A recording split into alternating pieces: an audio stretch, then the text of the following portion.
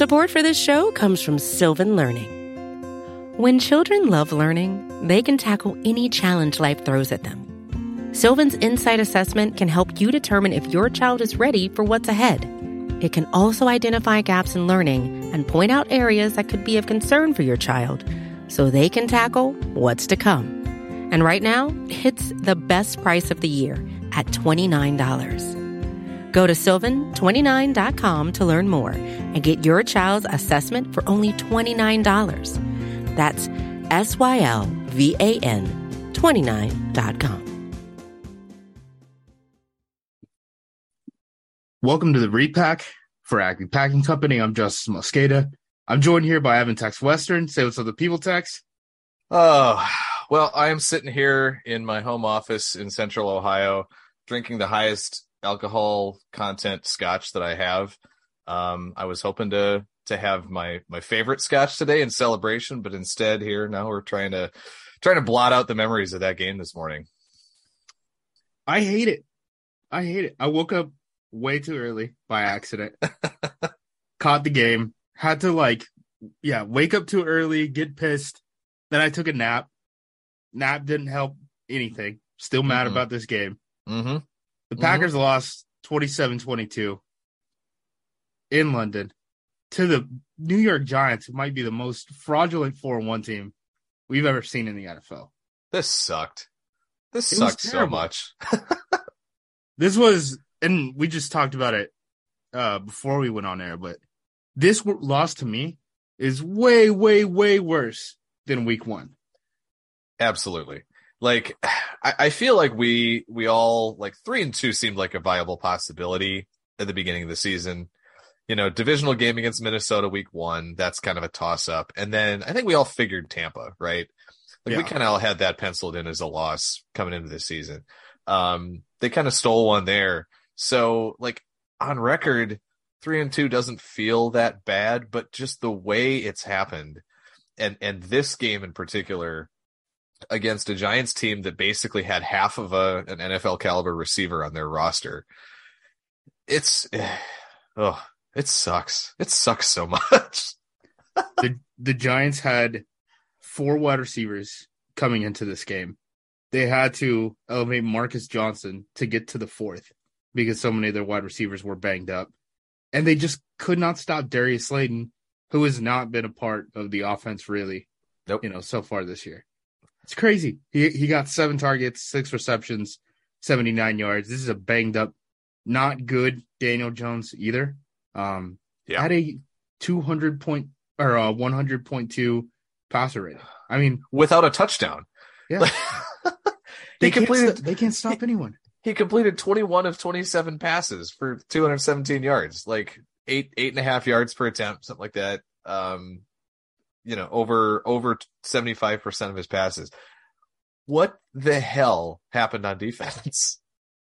I don't even know, because it seemed like they were just getting, I don't know if they have obvious tells of when they're going into cover 3 or something like that, but you could tell that every time they were getting into single high looks post snap, they're just getting benders across the middle. And for whatever reason, Daboll had their number from a play calling perspective. Yeah. The one thing I thought that was interesting that I saw after the game was TJ Slayton, the backup nose tackle, said something about how the Giants ran a lot more bootlegs than they were ready for. And I think that once Daboll saw that the Packers had no answer for the bootleg whatsoever, he just kept spam calling bootlegs nonstop, and it kept working.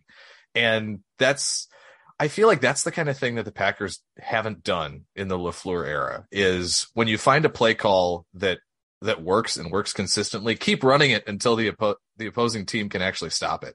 I feel like we haven't seen that. And, I guess good on Daboll for picking that up as a weakness and exploiting it. Cause Jones does do a lot of his best work when he's on the run, when he's moving. We can kind of see the field out in front of him and use his legs, but geez, I thought the ankle would be more of a factor.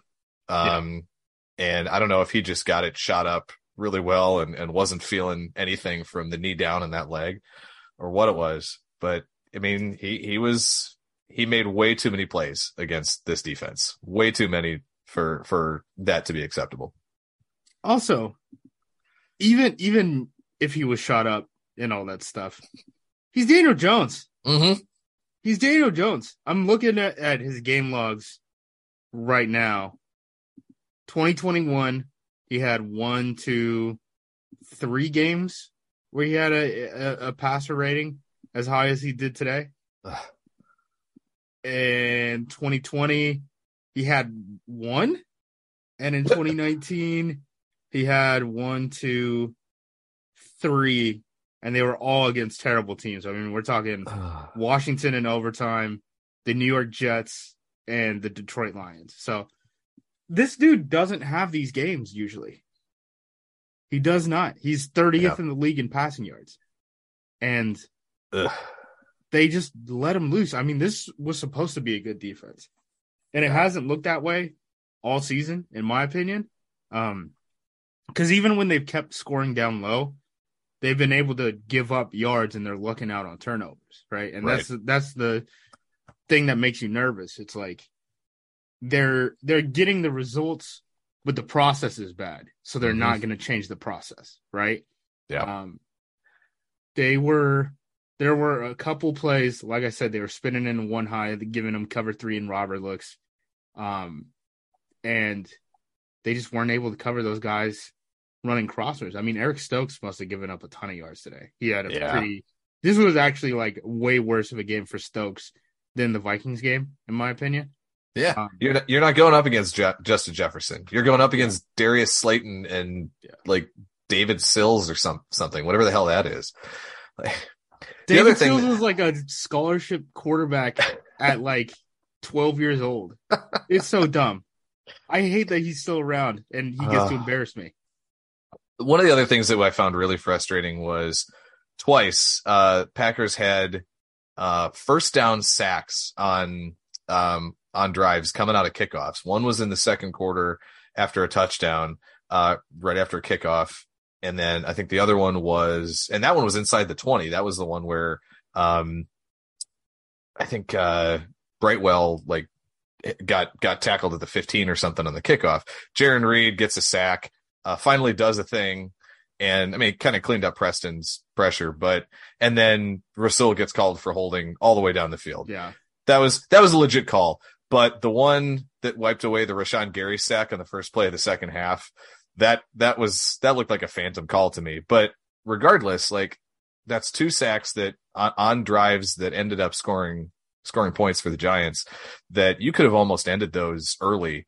If those sacks hold up and instantly you're in, 2nd and 15, 2nd and 20 and you're digging out of a big hole. So that was frustrating too. And they gave us the false sense of hope.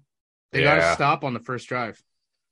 The first time that they stopped anyone on a first drive this season, which is again amazing when, I mean, Devontae wanted out, but like all that money is on the defensive side now.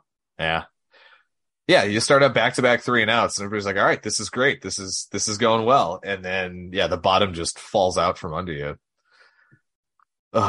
This team, am I wrong? It feels predictable. Like, I said it in the APC Slack, and I said it in a group chat with, like, national writers, right? Like, Solak's in there, Chuck's in there, all that stuff. And as soon as the Giants started driving on that like 8-minute drive to tie the game, I was like, we're going 3 and out and we're calling 3 passes because this is what we do. The Packers get punched in the face. Rodgers goes hero ball. They don't complete a single one. And then LaFleur has to pull in the reins again. I thought for sure that it was going to be the old, incomplete deep shot, 2nd and 10 run, incomplete deep shot drive. And we were all on the same page on that one. You knew it was coming. You just knew that was coming. I literally could tell it was happening overseas. Overseas. I was not on the same continent, and I could tell you exactly what was going to happen. And I know Rodgers, after the game, was like, no, I liked all 3 play calls, all yada, yada, yada. They weren't open. Yeah. You were throwing the cover dudes. How can you like the play call if the guy's not open? I don't get it. We know that Rodgers has basically the freedom to check into a pass on any play at the line of scrimmage, but isn't there a time and place where LaFleur on first down on that drive goes to Rodgers on the sideline before he takes the field and be like, unless you have a 9-man box, run the fucking ball on first down. Yeah. Like, I mean, they didn't run the ball much, but when they did, they were picking up decent chunks of yardage on a fairly consistent basis. I mean, it was, I'm not sure what find the numbers. I mean, they averaged 5 yards a carry, 4.7 in the game. Yeah, Dillon and Jones both 4.8 and 5.7 yards per carry. And those were consistent, right? It wasn't like they were getting stuffed and then, breaking off a couple of long runs. Those were generally consistent, like 3 to 7 yard carries throughout the whole game when they actually gave them the football. So just that first down, get in a decent second down in distance and run your freaking offense.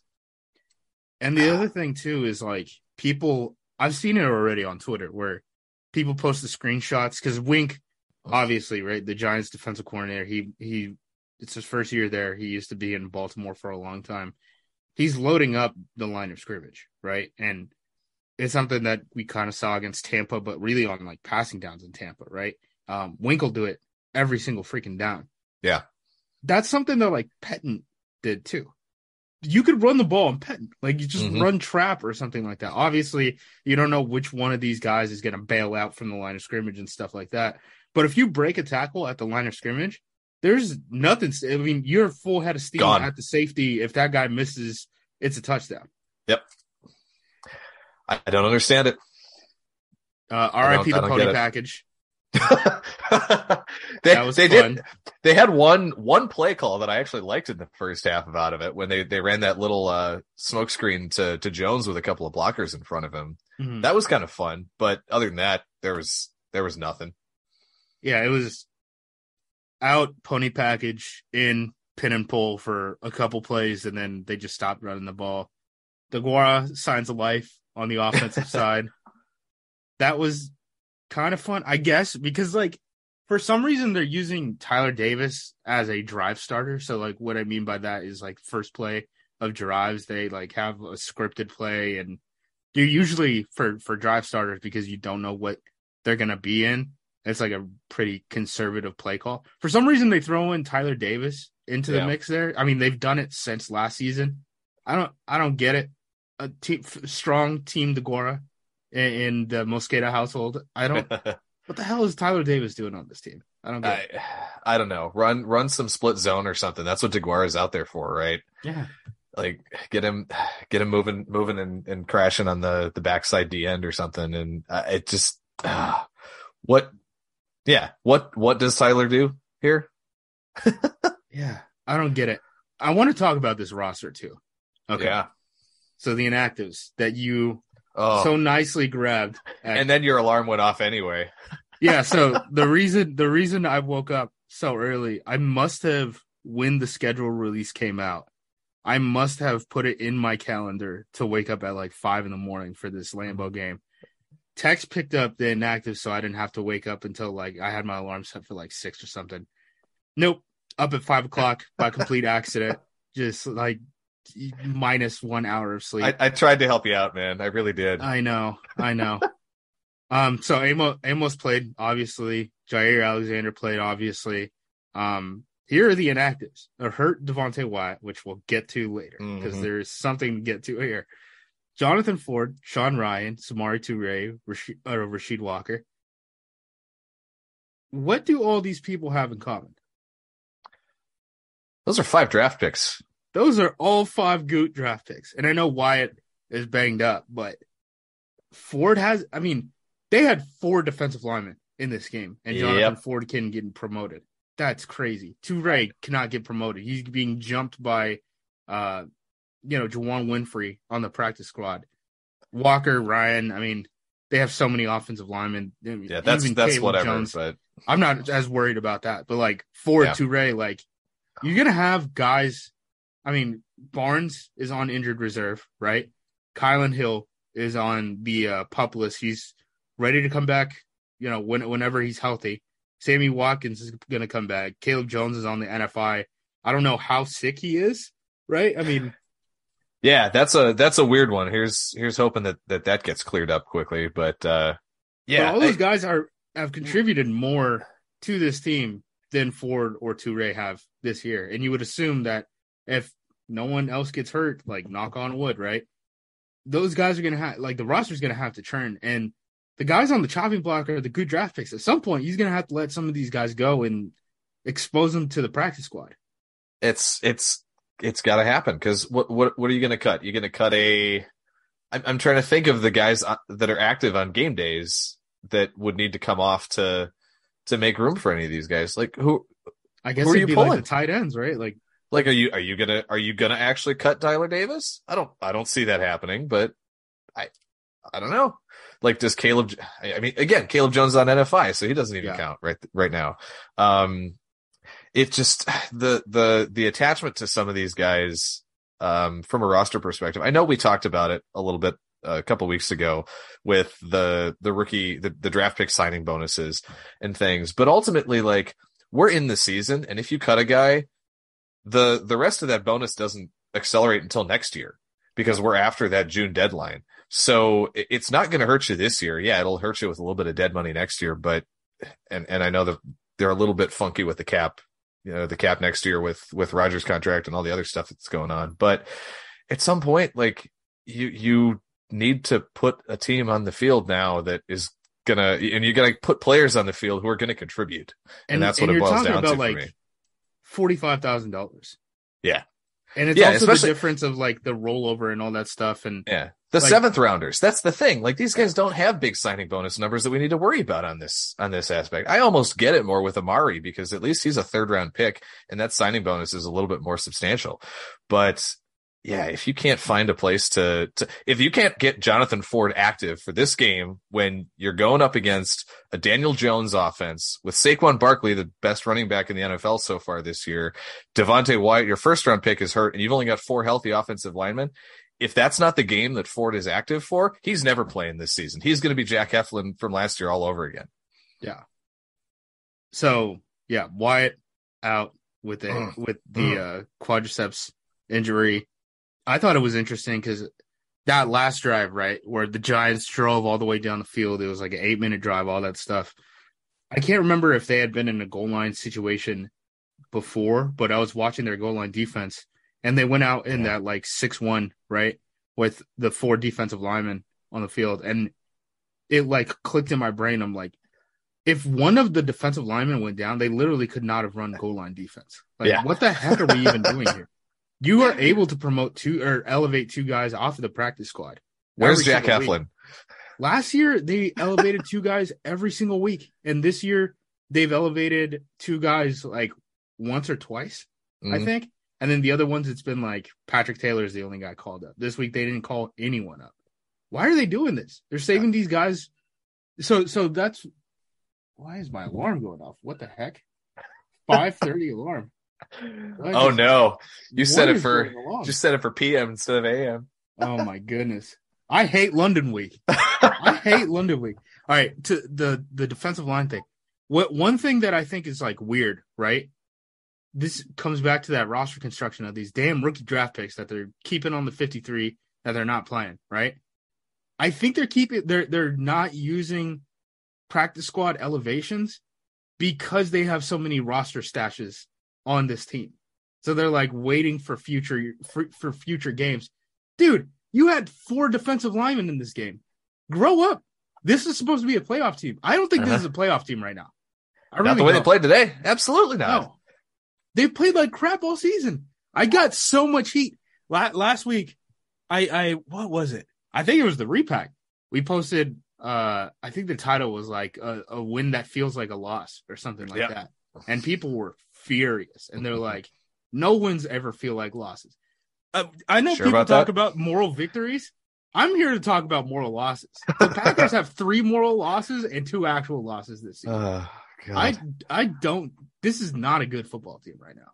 No, the way they escaped last week with clutching victory from the jaws of Bailey Zappi.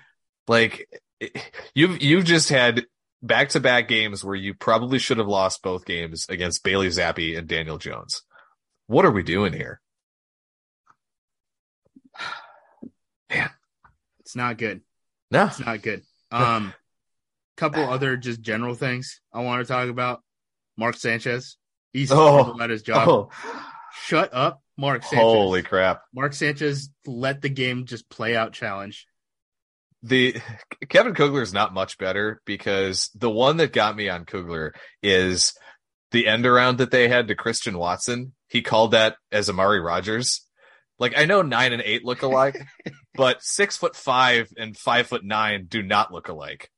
Yeah. Come on. Sanchez kept hitting with the dubs too. Yeah. He could not say Dobbs at all. Amari, speaking of Amari, benched on kickoff. He got replaced by Christian Watson. Christian Watson, they kept trying to feed him the end arounds. The end arounds went from like -3 to 3 yards every single time. They just did not work. It was funny though. The Mercedes Lewis touchdown off of the end around look. Yep. That was great. Maybe the only highlight of this whole game. Yeah, easily that we'll do our top plays of the game posed later on this week. But if anything else even comes close to that one, I'm gonna have to yell at everybody who voted for something else. Yeah, there's nothing else that's close. That was great. First catch of the year too, and I think that might have been. I think I saw he hadn't even run a pass route in the first 4 games. Wow, I think I saw that this morning or yesterday. I can't remember anything specifically, but that's funny if that's true. He could play for my team forever, though. I love Big Dog. Yep. Naiman Bakhtiari again rotated at left tackle. There was that weird thing.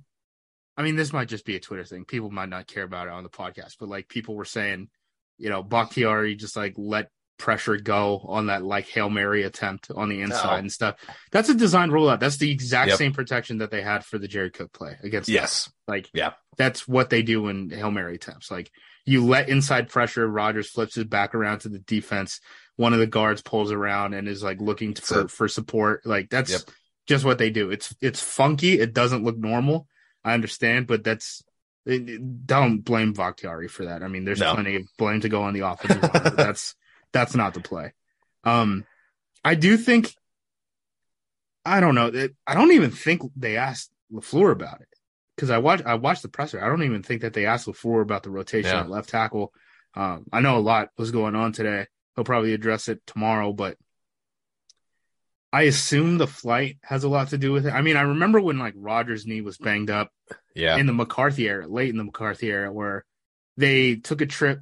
I think it was like a back-to-back trip, and the second leg was against Washington, and that was the game Rodgers had his knee banged up, and they just didn't go under center the entire game. He was in like pistol and stuff like that. Yeah, I assume, dude, like just being cramped up on a plane, just common sense, like that probably isn't good for your knee, especially they're on like cheap turf, I think is what people were saying about the field in Tottenham. So I could see how that situation plays out. For sure. And Chris mentioned it when we did our halftime Twitter spaces that, that a long flight like that, just maybe it's something with the air pressure changes too, that can cause some swelling.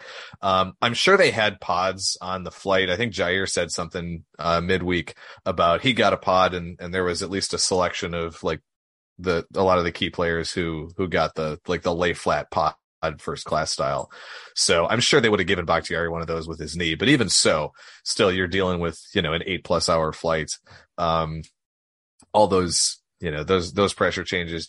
Hell, I'm getting old enough that I can actually feel the weather changing in my knee now. So like, I get it. I'm not gonna give him too much heat for that. And it's not like Naiman played particularly poorly. He wasn't one of the linemen you're out there noticing on a regular basis. So I think it was just a little bit of a surprise because Bach went pretty much the whole game last week against New England. But yeah, I'm sure that the travel and that all just kind of played into it, and they wanted to try to ease the burden on him a little bit. So here's the other thing. So we talk about travel and all that stuff, right? Remember, the Packers, in terms of rest in between games and like back-to-backs and all that stuff, they have the hardest schedule in the league in terms of time changes, right? Like how quickly you have to turn around these games and stuff like that. Yeah. The Giants game, right? So this happened in London. Their next games are at Lambeau, at FedEx, at Highmark Stadium, and at Ford Field. I mean, They're not going to be at the same stadium. This is the first leg of a 5-week stretch. They're playing in a different stadium every single week. So they're going to be bouncing around the country too. And, three of those games at the end are after this week, right? We're going to play the Jets. It's a 3-week road stretch. Yeah. They could have had a bye week next week. They turned it down. That week before the regular season is like a mini bye week, LaFleur said. I don't know how that helped them. I mean, they came off and lost 7-23 and looked like crap all season, but that was a mini bye week. So they haven't cracked 30 points in a single game. I mean, 27 is the high that they scored. They hit that against the Bears, which, okay, you're the Chicago Bears. And then they did that against the New England Patriots, and it took overtime. I am not confident in this football team. Not at all. Not at all. It's not a fun feeling, right? Like, no. Everything is a mess. I don't know. We can get into this. I want to touch when we do vibe checks on the offense about the 3rd and 4th down calls on that last series too, but or let's just do it now, right? Like, why don't you? There's plenty of time left. You can run the ball, and those had to be RPOs, especially that 3rd down call, right? Like, Josh Myers got a great block off the snap. Mm-hmm. That looked like a run play. And I thought it was interesting that Aaron Jones said after the game that he's like, no, you give me my money, I'd put it on me and Dylan to pick up 2 yards on 2 plays. And especially the way they were running the ball, I gotta agree with him. It's just, it was funky, those deflections. I don't think that's. I mean, I saw a stat. It was like Rodgers had 1 deflection the entire regular season up to that point, and then you get 2 back to back. That was weird. Like, it's weird, but even I think the 4th down, like, he threw it out to the right corner of the end zone, and whoever he was throwing it to was blanketed. Mm-hmm. Like, I think if that doesn't get knocked down, I don't think there's a chance in hell it's getting completed anyway. So, yeah, I kind of keep coming back to. I know they've got like 2 play calls when they go under center basically on every play, and he's cannon in and out of things based on the look that he's getting at the line of scrimmage. But I just feel like in a game like this with a Giants defense that was missing a couple of their big guys, right? Leonard Williams was out. Azeez Ojulari was out.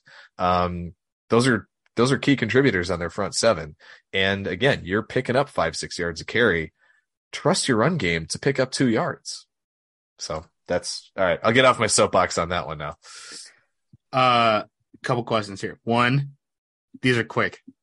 Jalen Smith. Did you know Jalen Smith was a starter for the Giants? I didn't know he was still in the NFL before I saw his name announced on the starting lineup. Okay, I'm glad, because I feel like I looked at this game from a couple angles, and that had never come up, that Jalen Smith was on this team and starting. 2, is this a 1-game season? I'm okay with it being a 1-game season at this point. If they lose that game, I'm going to freak out. You cannot lose to McCarthy at home. Yeah. You can't do it. No. I am putting all my hope into this year on that, because I can't place it on postseason success. That is not healthy. This team is not good enough to put it on postseason success. But we got to beat McCarthy at home. As a Wisconsin alumnus who just saw one of my teams lose to an old coach on their home turf, I cannot go through that a second time in the same football season. I can't do it. I'm with you. That could be a bad stretch, right? So we're talking, so this is 3 weeks in a row, from week 8 to week 10. At Buffalo, Buffalo's going to score points, right? Yep. I mean, that's just what they're going to do. If you can't keep up in a shootout, that's going to be ugly. The Detroit Lions, they had Buffalo had 400 yards in the first half today. Crazy. Insane. Yeah. That's Detroit, up until today when they got shut out, was the highest scoring team in the NFL, right? And then you get Dallas at home. If they look bad in that 3-game stretch, that's where it's like Joe Barry, like the hot seat is not only real, it's like that might be the nail in the coffin at that point. Yeah. I wouldn't be surprised. I mean, this is the first time I know I've kind of been the Barry apologist guy. Like week 1 last year, I was like, let's not fire the dude. The system looks okay, all that stuff. Week 1 this year, I felt like a lot of the issues were on execution, not necessarily the play calls. This is the first time where I'm like, the structure sucks. The structure is no longer working. They're not getting into penny looks and nickel. And I understand you spent a first round draft pick on Quay Walker, but like Devondre isn't looking good. And when Devondre isn't looking good, there's no point in really like the team might be better if they go into penny and play Quay as the single Mike. And like, I was just going to say the same thing. I don't know if you want to green dot him, right? Like, I understand that that's an issue and that's a whole conversation and all that stuff. But like, I don't know. Think about it.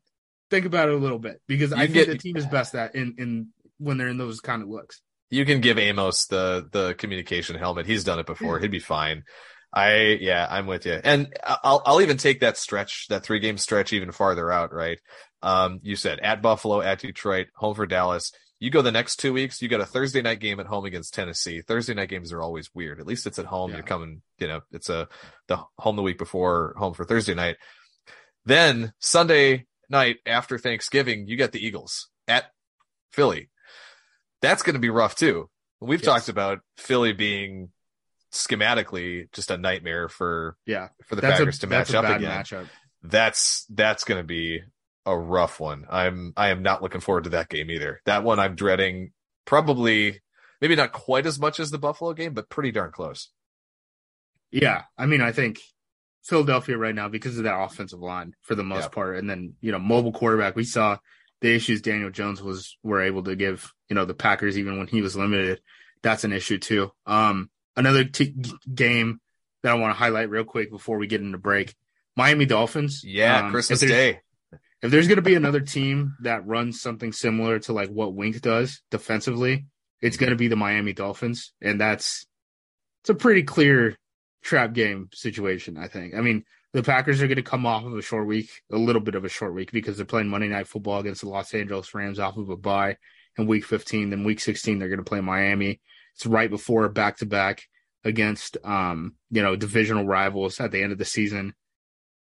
That could be a weird one. And I'm way less confident after this game that the team knows what the heck they're doing. Because if you can just show stuff by alignment and get the Packers out of the run game, I don't like their passing game enough to be able to get this done. I mean, if Rodgers is just going to throw up billow balls, like, let him, I guess.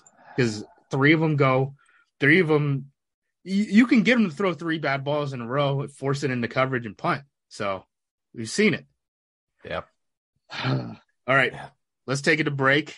On the other side, we'll get into the vibe checks that sure aren't going to be very positive. It's not going to be fun. And we're back. All right. Offense. Offensive line, still goofy. Really goofy stuff. Even there was like that one pressure Rodgers had really early in the game where Bakhtiari and John Runyon Jr. just didn't pass off a twist, and then Josh Myers lost control of a guy, and Rodgers threw a dart down the middle, and it was amazing to see, but it's like he is kind of bailing them out a little bit on the offensive line. One thing that's also worrying me, like, how many times have we seen like Rodgers break the pocket this year?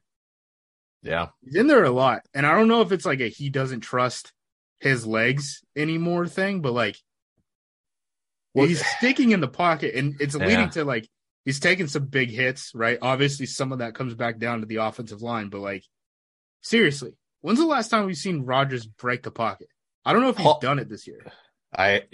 Paul actually posted about this a little bit earlier this week, specifically looking at like Rodgers' rushing stats as a kind of a proxy for his overall just mobility and athleticism.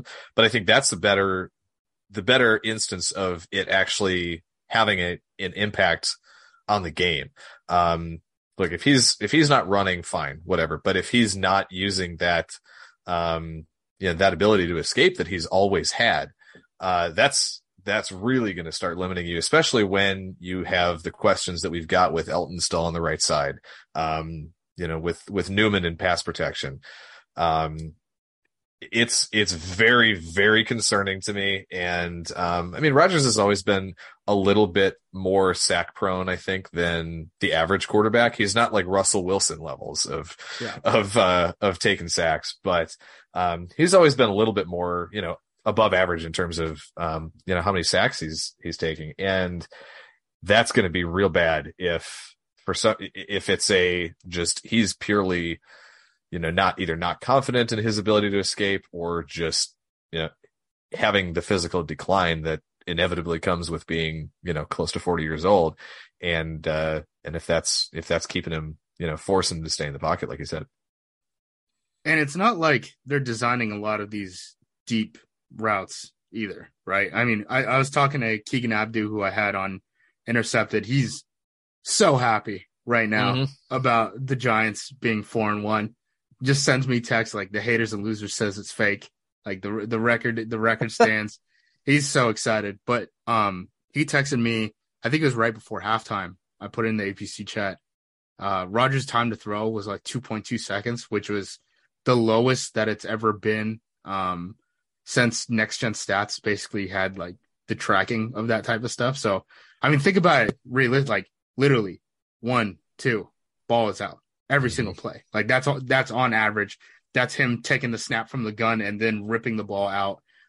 He has a really quick trigger, right, which is nice. And he probably can't run some of these RPOs with every quarterback in the league, as dumb as that sounds. Like, it is a benefit to Rodgers' game, but they're already doing so many things to get the ball out of his hand quick. I just wonder. I want to see the play where he ends up breaking the pocket. I know he was scrambling around a little bit on the Hail Mary and stuff like that, but he hasn't broken the pocket. And if you can keep him in the pocket, I mean, he's not operating from a like progression standpoint like Peyton Manning at this point, right? The only one that I can think of in this game was that one to Cobb on the sideline that had to get reviewed when he did the toe tap. That's literally, I think, the only one that I can think of from today.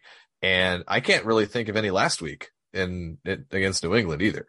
Yeah. Like it's almost entirely the broken play, which was basically the entire offense, a couple of years ago, the last vestiges of the McCarthy era.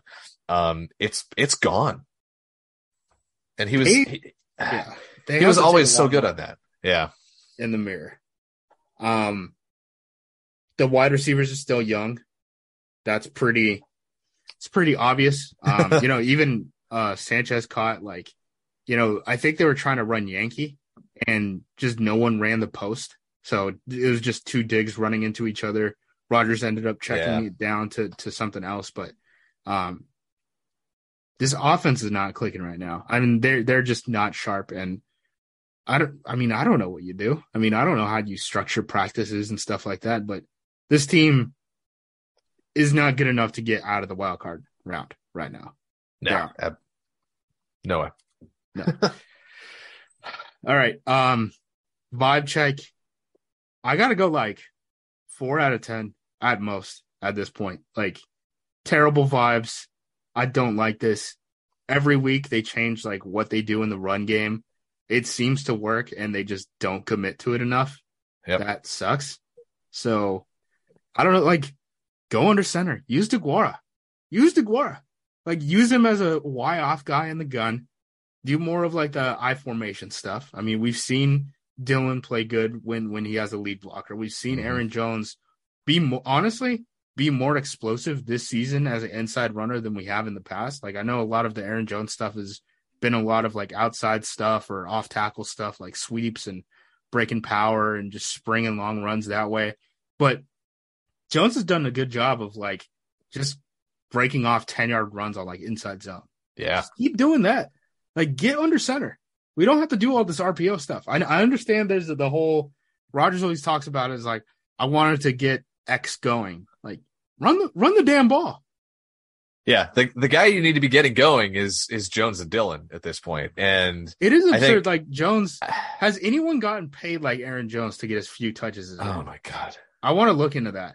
That's an article because it's kind of crazy because dollars per touch for a running back. Yeah. they've restructured this entire team to kind of deal with a lot of the big cap hits. And some of them haven't necessarily worked out because things are like David Bakhtiari's been hurt, right? And stuff like that. But Aaron Jones is the one where it's like, you kind of control the ROI here, and you're just like not really using him that much. Yeah. And that's a big part of why I'm at like a 3 after today. Like we've known that, Rodgers can slip into the hero ball thing every once in a while, but now I also have major kind of schematic and identity questions about what is this offense? Yeah. You've talked all season, or all off season, all summer long through training camp about wanting to be a running team built around the running game and the defense. Then run the damn ball.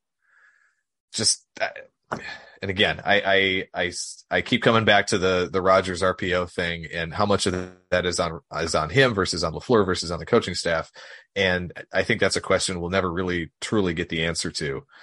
But whoever's to blame for it, it's getting real frustrating, and it's making me lose faith in the ability of this offense to bounce back. I know I said last week that I felt like they were just 1 or 2 plays away. I don't feel that way anymore at all. I'm nowhere near that. This offense has some major identity issues that they need to figure out. Other thing that I wanted to bring up, Christian Watson, second hamstring injury? No? Yeah, I think so. Second hamstring injury, third knee injury in his career. I don't love it. I don't like it. It's not enough to make me paranoid just yet, but it's worrisome.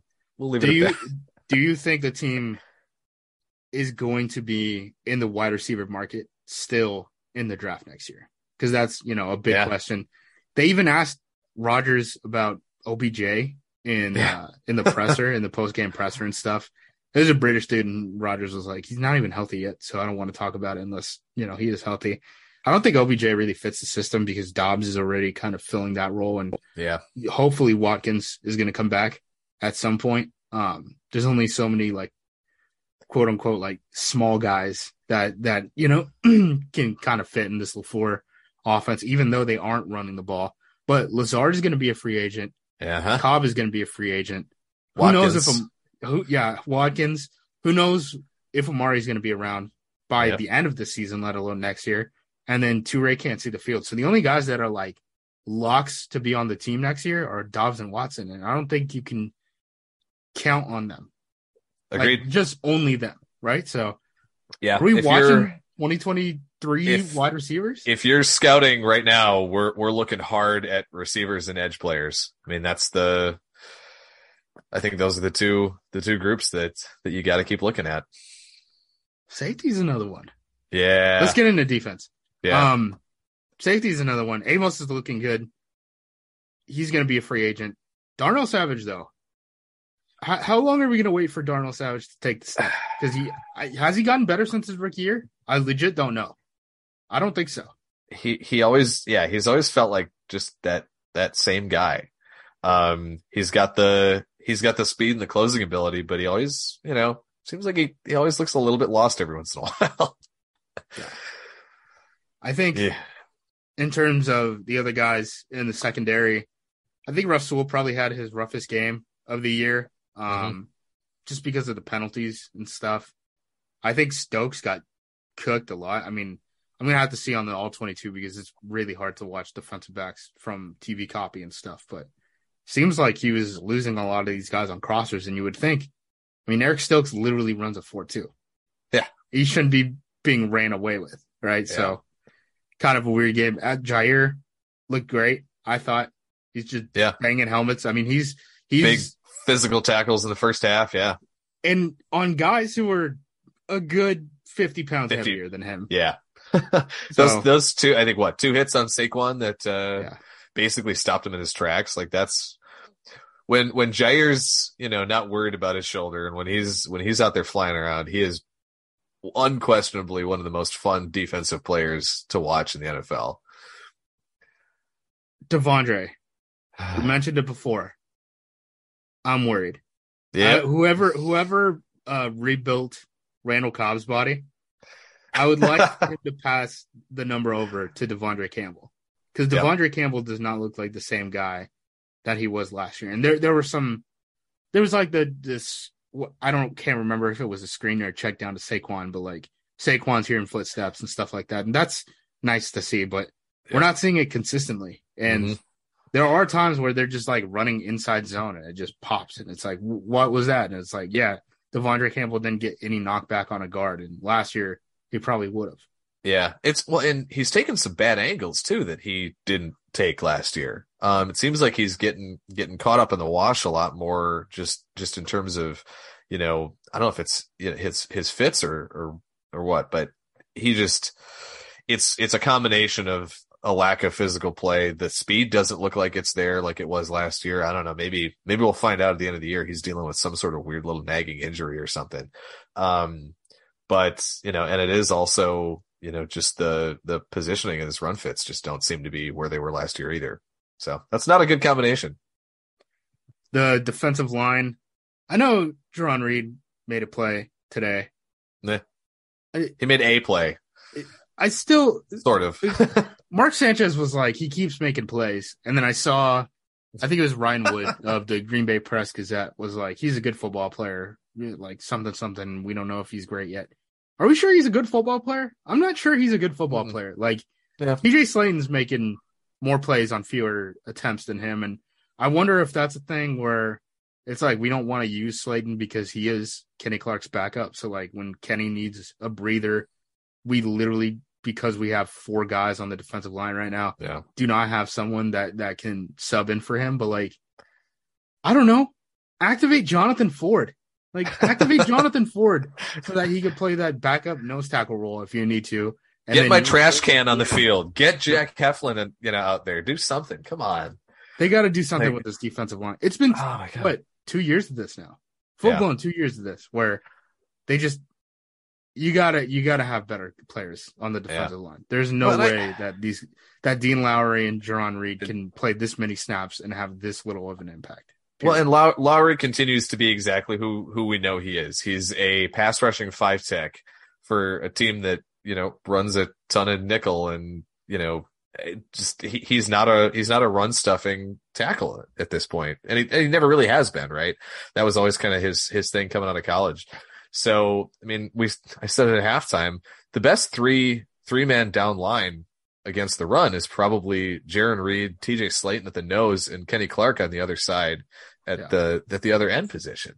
I'd rather see that out there on first downs at this point against a run heavy offense like this than having Lowry on the field. The outside linebackers are getting a little better, I think. Garvin showing signs of life. Did a little thing. Yeah. Looked solid.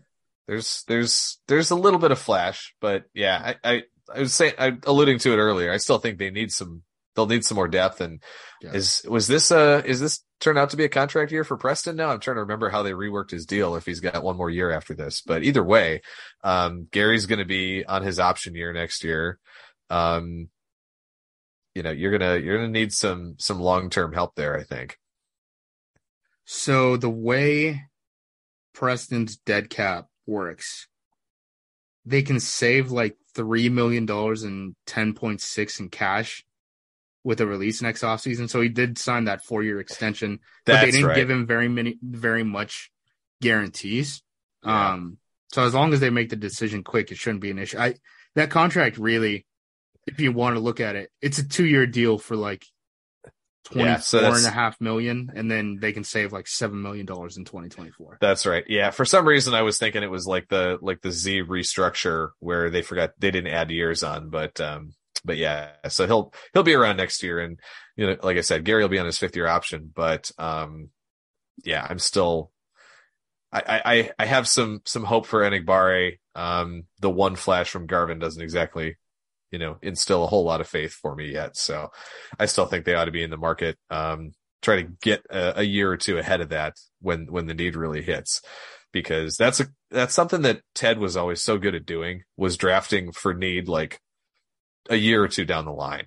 Yeah. And I think Goody has been a little more reactionary to Gary's maybe the one example where they double down on edge with Gary the same year that they signed Z and Preston to those big free agent deals. But yeah, that seems like that's not been quite the same strategy that Goody has had. Vibe checks, defense. I'm gonna go with the 4-2. Yep. They are very talented. It sucks that Savage, Devondre, the defensive line, probably Stokes in this game specifically, haven't met up to expectations this year, but they're still talented. I mean, it's not we're hitting rock bottom or anything like that, but I don't know what you run. I mean, they want to play too high. They're not good enough to stop the run to play too high consistently. So yeah, and they're gonna be, like I said, it's gonna be scary when they play Buffalo in a couple of weeks. It's gonna be scary when they play Philly, a month after that. Those are the two that, and those are the two Sunday night games left on the schedule too. Like, they could very easily get curb stomped twice on Sunday Night Football on the road, in the middle part of this season. It's not gonna be fun. Special teams, thought they did pretty good. Only thing I have to worry about is the Amari fumble. That was fun. Yeah. Right into DeGuara's hands. Thank God for him. free DeGuara. I want to see more DeGuara snaps. Yeah. I feel like good things happen when DeGuara is on the field. Yeah, Amari. What the heck? I mean, Cobb is getting so many touches. Dobbs is getting so many touches. I don't know if you want to throw them out on punt return, but I think they had, what was it? The intentional safety that then led to a punt. Keyshawn Nixon was the return man for that. They had him deep. So bizarre. I don't know if he's really even gotten that many reps as a return man. And I don't know if they count that as like a kick return thing versus a punt, because a safety punt is so weird. I mean, it's basically like a kickoff that's at a different yard line, but yeah, I don't know. I didn't just get rid of Amari. Leave him in London. Yeah, I have nothing to add. He doesn't do it well, and it's the only role on the team that he fills now. He doesn't play offense. He doesn't play special teams that much outside of return man. He just got replaced as a kick returner. Yep. What are we doing here? I want to hear somebody ask Rodgers again, what Amari's going to do and what role they have for him on offense. Yeah. Because last time he answered that question, it was hilarious. And I want to see what he has to say now. Happy birthday, Jack Coco. Oh, yeah, that's right. Woo. I wanted to tweet out Union Jack Coco with like the laser eyes. If they won, they obviously did not win. Yeah. Special teams, I'll give it like 7 out of 10. I mean, they're good outside of return. Yeah.